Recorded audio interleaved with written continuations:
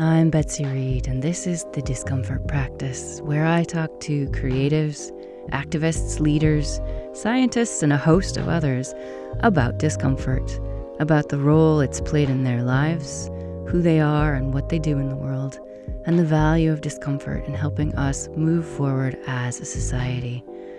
Discomfort is just the edge of your comfort zone, and on the other side are superpowers. So settle yourself in and let's get uncomfortable.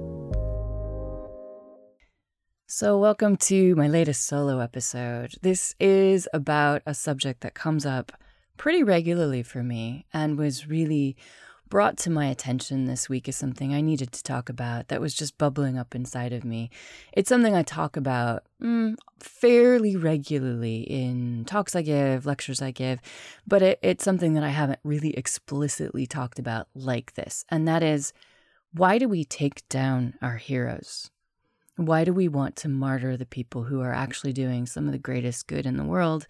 And what does that say about us? So settle yourself in.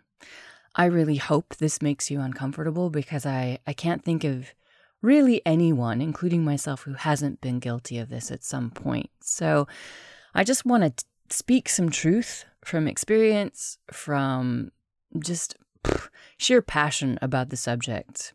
So I was talking about this very thing this week with friends. It came up in a WhatsApp group because a story came to light this week about Patrisse Khan-Cullors, who's one of the co-founders of the Black Lives Matter movement, who bought several nice homes in, shock, horror, white neighborhoods in LA.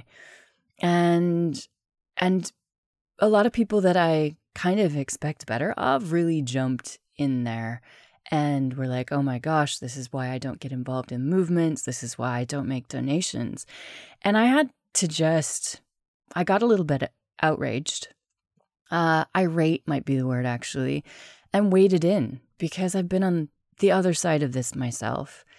So I just want us all to sit with the question, why do we make our heroes not human? Why do we need people who are doing good things in the world to be martyrs? What are we projecting onto them? What are they a proxy for us? And what do we need to look in the mirror about and see what it says about us? And call on others to do the same. So this all sorts of triggered me. As you can probably tell from my voice, I can feel myself. I'm sitting recording this at 8 a.m. and I'm already feeling quite like, ready to do battle because I've led movements and campaigns. I've been the director of an NGO, and I've experienced this myself. I remember when I was actually based at Oxfam during one of the regular waves of journalists, air quote, breaking the, quote, scandal that, shock, horror, Oxfam and other organizations like them actually keep back a percentage of donations to, run the organization, to be able to pay decent salaries that attract talented, smart people who can actually help solve some of these tricky systemic issues like global poverty and exploitation and childhood death from malaria, rather than having to think, well, I actually want to own a home someday and maybe have children, so I can't afford to do good things. I have to take a job in finance or whatever. So I just sort of went, oh, here we go again, because, like I said, every few years, this story, quote, breaks as some sort of scandal, and people jump on board. Good people jump on board and get outraged. And this impacts donations to good organizations, and then this impacts their ability to do their work. And then the people who usually say donate to Amnesty or Oxfam or the Sierra Club or all of these other great organizations doing truly good work in the best way they can, suffer. Their work suffers. And the people who benefit from their work suffers. And the people who stop donating, and you might be one of those people, so listen up. This might be one for you to consider and be uncomfortable about. You have a real impact. You've stopped doing something that actually does some good in the world, and yet maybe you get to feel morally good about it because you got outraged and you thought, oh, the scandal of you keep 20% back for administration and costs. Well, yeah, that's how organizations work. So it's not a scandal. You've actually been manipulated by the media. So, I'm thinking back to the time when I was a young director of an NGO. I was drowning in American student loan debt. I was working in the UK where people don't understand drowning in American student loan debt. And I remember asking for a raise every year. And board members who were absolutely lovely campaigners, activists, but grew up in a different place and a different time. They had pretty nice lives. They owned homes. They could afford to go on holiday. I couldn't. And I remember one said to me, "Oh, it's all about the cause. Like, you shouldn't need money. It's all about the cause." And another said, "But you got a raise last year." And I remember just being so angered and frustrated by that because I don't want to be a martyr. I want to be a human being with aspirations and a nice life. And why was I required to be a martyr to the cause? Why was I required to live in poverty because I wanted to do something good in the world? And then I see that in other people who we project that need for martyrdom onto our heroes. Why do we do that? Why do we require our moral heroes to be martyrs? Why do we require other people to sacrifice their financial well-being, maybe their relationships because they work all the time, when we wouldn't do the same? I recently interviewed for a role with an organization that they said something that was a real clue to me that I probably would not be a good fit there when they talked about how, well, they do good stuff, so they just work all the time. They took pride in giving all of their life to the cause. And I'm not willing to do that because that's not sustainable for me or anyone else as a human being. To not have time for friendships or relationships or to show up to a friend's birthday party or take care of myself by getting enough sleep, that is not a sustainable way of doing anything. So why do we require people to stop being human to do good things? And why do we not require that of ourselves? And then why, when we see them as failing because they've maybe succeeded, or like Patrice, she has clearly done very well for herself and therefore is able to afford nice homes, along with her partner, who, Janaya Khan, oh my gosh, watch their Sunday sermons on Instagram at Janaya the Future, by the way. But why do we punish them for doing well, for being successful, for being abundant? And this comes from a lot of us who are involved in that sort of, we're calling it abundance. We're trying to get through our money blocks. We celebrate the idea of getting past things that are traditionally how our family has done things. Maybe we have a poverty mentality or what. And then when somebody else does that, we beat them up for it. What's that all about? We beat them up. We abandon them. We publicly castigate them when they fail to be martyrs. So I read a line in an article as I was just getting my thoughts together for this that said, today's hero is tomorrow's conspiracy theory. And if you think about that, it's so true because our heroes become not human. We take these people who've become heroes because they've taken action and maybe made big sacrifices or put themselves in the firing line to address systemic issues.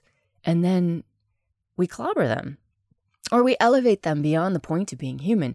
So I want to ask, what are our heroes a proxy for? Why do we need them? And what have we failed at ourselves that we need them to be heroes?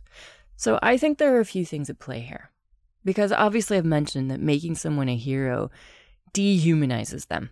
It does none of us any good because it often means we then focus on them rather than the causes, the systemic failings that make them heroes in the first place. And obviously I speak as somebody who, I'm American, I'm also British, I live in Spain, but the US is particularly good at this because we like a big hero.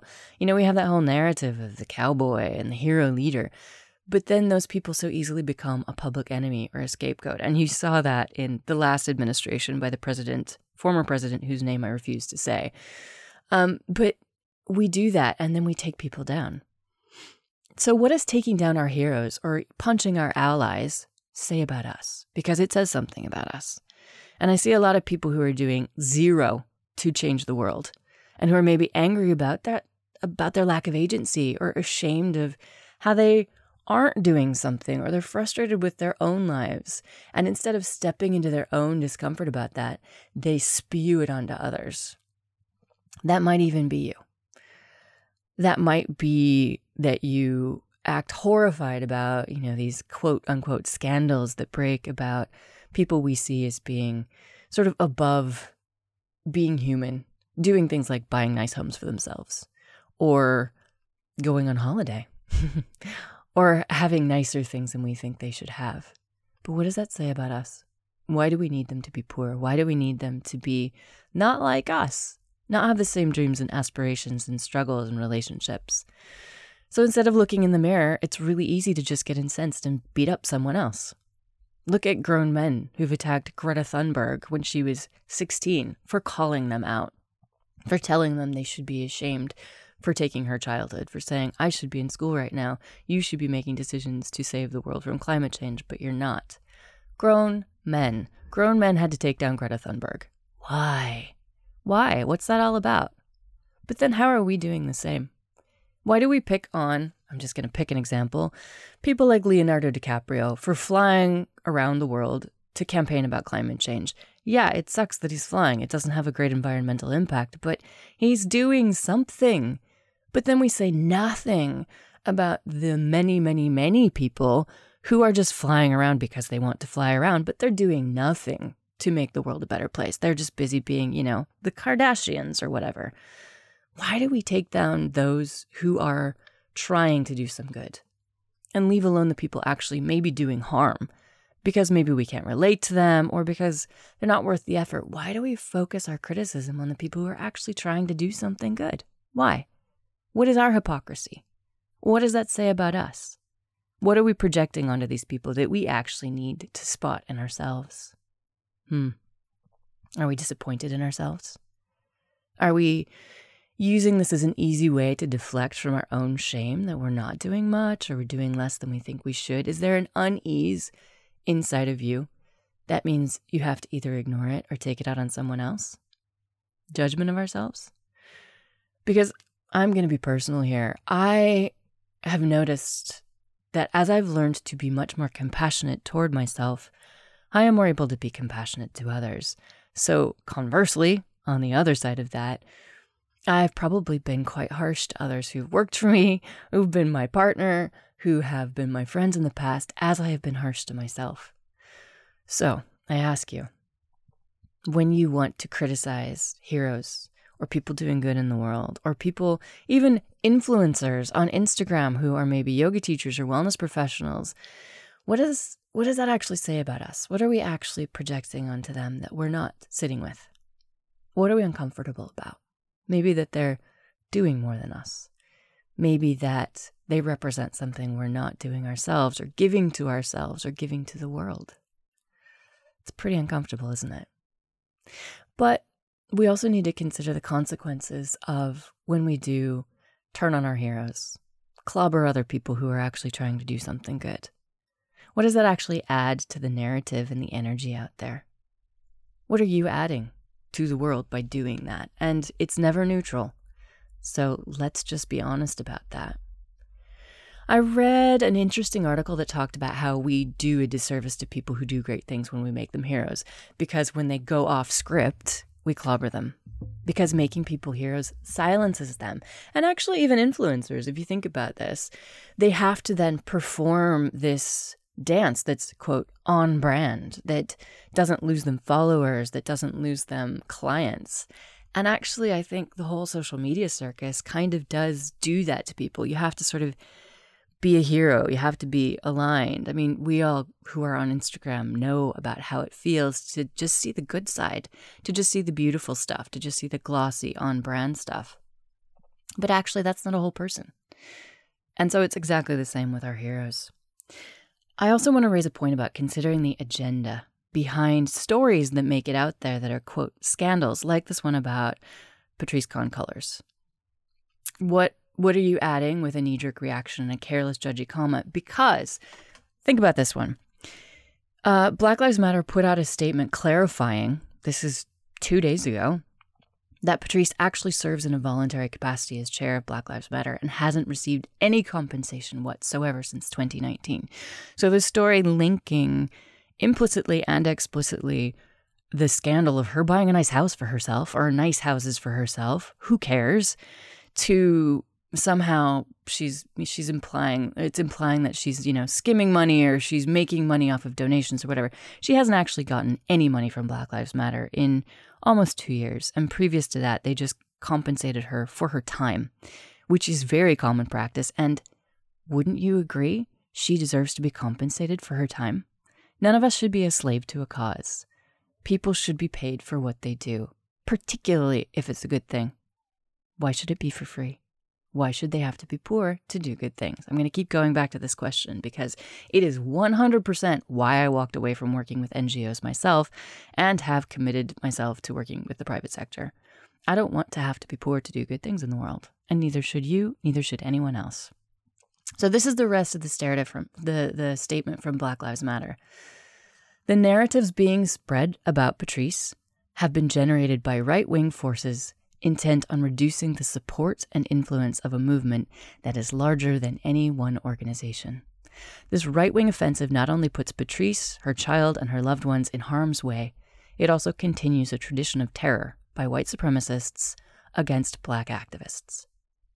All Black activists know the fear these malicious and serious actions are meant to instill, the fear of being silenced, the trauma of being targeted, the torture of feeling one's family is exposed to danger just for speaking out against unjust systems.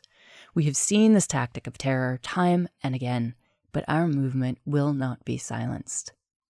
This is the starkest example I can think of, and I'm grateful for that statement, because there is an agenda behind a lot of this. Why does the media carry stories that are scandals about heroes? Because there's usually an agenda behind it. So consider that. The next time something pops up from a friend or on your feed or on social media, being outraged about something that someone famous or heroic or doing good has done that's perceived as a failing, what's the agenda behind that? Because the media simply feeds what is in us. Fear, judgment, a bias toward being negative and focusing on those things, because there is research that shows that it takes something like 7 positive things to counteract 1 negative thing. So we quite easily as human beings, wired the way we're wired, get caught in this spiral of negativity and fear. So catch yourself, check yourself. Look at what's going on when you want to just jump on board and criticize someone for being less heroic or less martyry than you think they should be. So on that note of the media not being here to tell you good things, if you think that's the case, it is definitely the case. There's this brilliant academic called Steven Pinker, and check out his TED Talk. Just Google Steven Pinker TED Talk and it will pop up, and it's going to be a pleasure. Just turn it on in the background. He's done a few. But he wrote the bestseller called Enlightenment Now, and he talks about how there's a strong negativity bias in the media. So this is a quote from an interview he did. Journalism has a built-in bias toward the negative because bad things are sudden and newsworthy, like a shooting rampage, a war, an epidemic, while good things are gradual and boring, a crime decline, a spreading peace, a longevity rise. So my point is, positive stories highlighting longer-term trends and realizations in poverty decline or global security improvements or longevity are totally dismissed. And this gives us the feeling that the world is not better off and that democracy is doomed and everything is basically screwed, when actually, if you think about the actual statistics, longevity is rising. People are living longer. Fewer children are dying. Global diseases are being eradicated. Heroic things happen every day. And it's like international development. People don't talk about, and it's very hard to measure, how many people didn't die because you did something good 5 years earlier. You implemented a nutrition program, or you educated women, or whatever. That stuff is hard to measure, and it's not very newsworthy in the type of media that we have. And we have this mental news cycle and an unlimited amount of news resources that have to be fed. And they are fed with things that are newsworthy and usually pretty grim. So check your sources. Before you jump on board with taking down a hero, I want to give you some things to think about. I want to be helpful by telling the truth, but also giving you some things you can do, something that challenges and empowers you, because that's how I roll. That is what I have been taught to do, and it's what I see works in the world. This creates real change. So if you feel uncomfortable, I'm glad. Look in the mirror and ask what your criticisms of others and heroes says about you.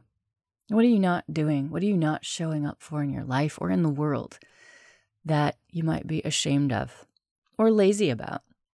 Criticizing people is just a lazy way of outsourcing maybe some things you need to deal with in yourself. But number one, before you jump into taking down a hero, or I call it punching your allies, pause and consider this is actually a human being, someone who's doing something in the world. Don't dehumanize them, first of all, by making them a hero to be either elevated or attacked. That's not fair to them. How would you feel if somebody did that to you? Number two, what systemic failings have caused them to become elevated as a person to hero status? And rather than focusing on them, think about the reasons they're in the position they're in. Focus on those. Have discussions about, systemic racial oppression, or systems of consumption that exploit people, or why we live in a culture of violence by men, against men and women. All the topics that I talk about on this podcast, all the things that we should be uncomfortable about. Use this as an opportunity for productive discomfort. Also, realize the media has a bias toward negativity, and you probably don't know the whole story. So think about the whole story.